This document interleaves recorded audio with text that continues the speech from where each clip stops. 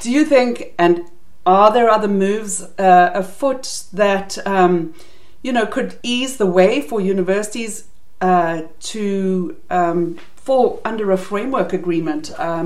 Because I must say these negotiations tend to take a lot of time. What do you know about what moves are afoot to help us function more efficiently under this legislation, Piers? There are a lot of recent and moving developments kind of all around this data diplomacy topic you described. I'll talk strictly about Canada and what's happening in Canada. So we have currently at the federal level, there's Bill C11, which is it is the update to PIPEDA. So keeping in mind that PIPEDA is 20 years old as of this year, so it is a fairly old piece of legislation. So we have Bill C11, which has been tabled to update PIPEDA again to kind of make it more in line with current GDPR and other creeping international data protection legislation. Like I mentioned, the California Consumer Protection Act is basically a California GDPR. There's other U.S. states that are moving that way as well. We have Brazil with their LGPD.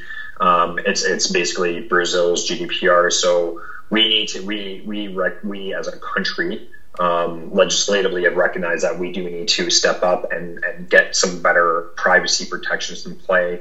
My criticisms about C11 are that it doesn't actually go far enough. And so effectively we would almost be back to the drawing board, and whether that would be considered adequate or not, I couldn't tell you at this moment in time, but there's an opportunity there whereby we can get those, if we being, university, higher education, we can lobby the government to get those necessary clauses or changes into this new legislation so that we might be able to rely on adequacy and not have to worry about standard contractual clauses. So that is one option. A little bit far out, again, considering we have a minority government at the federal level. This bill has stalled at committee. And given, as always with a minority government, there's always that risk that we will be in a snap election, which means that the legislation or the bill would effectively die off, and we'd have to go back to the writing or the starting board. So that's what's happening federally. Provincially, the Ontario government actually did public consultations on the new provincial private sector legislation. I contributed to those consultations as well to say, hey, listen, don't forget about the universities, and that while we're covered by FIPA, we have commercial operations, we have certain arrangements that we do internationally or cross-border that may need to rely on the protections in this private sector legislation that we currently don't have in FIPA. So again, legislatively, there are different avenues and options that are being pursued to make this a little bit easier for organizations in Ontario to continue doing business internationally. Again, and this is a competitive thing because the province doesn't want to lose its competitive advantage internationally in getting its products and market out there.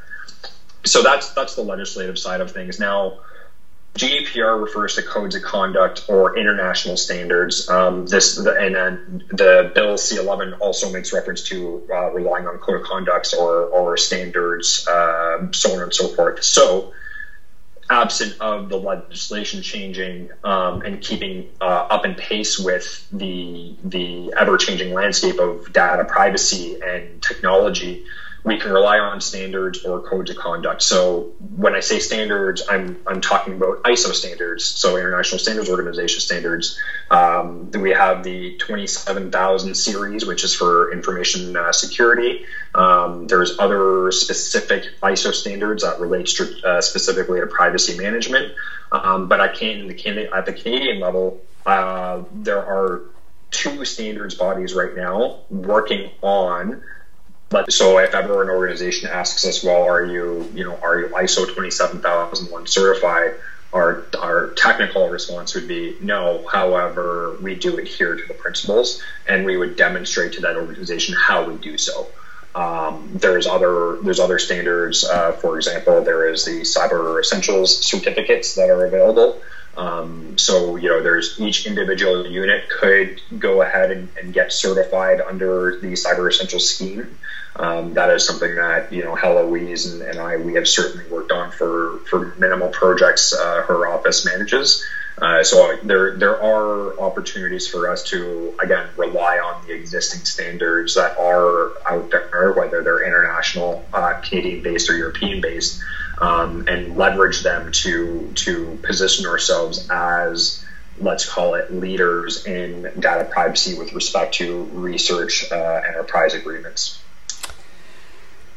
Thank you so much, Pierce. You've really helped me understand this issue tremendously. I can see there's a lot more to understand, and it's obviously a space we got to keep watching, and we have to keep coming to you with when these things change. But so, in my understanding, is that there's personal responsibility, there's institutional responsibility, and we're complying with provincial, federal, and international regulations.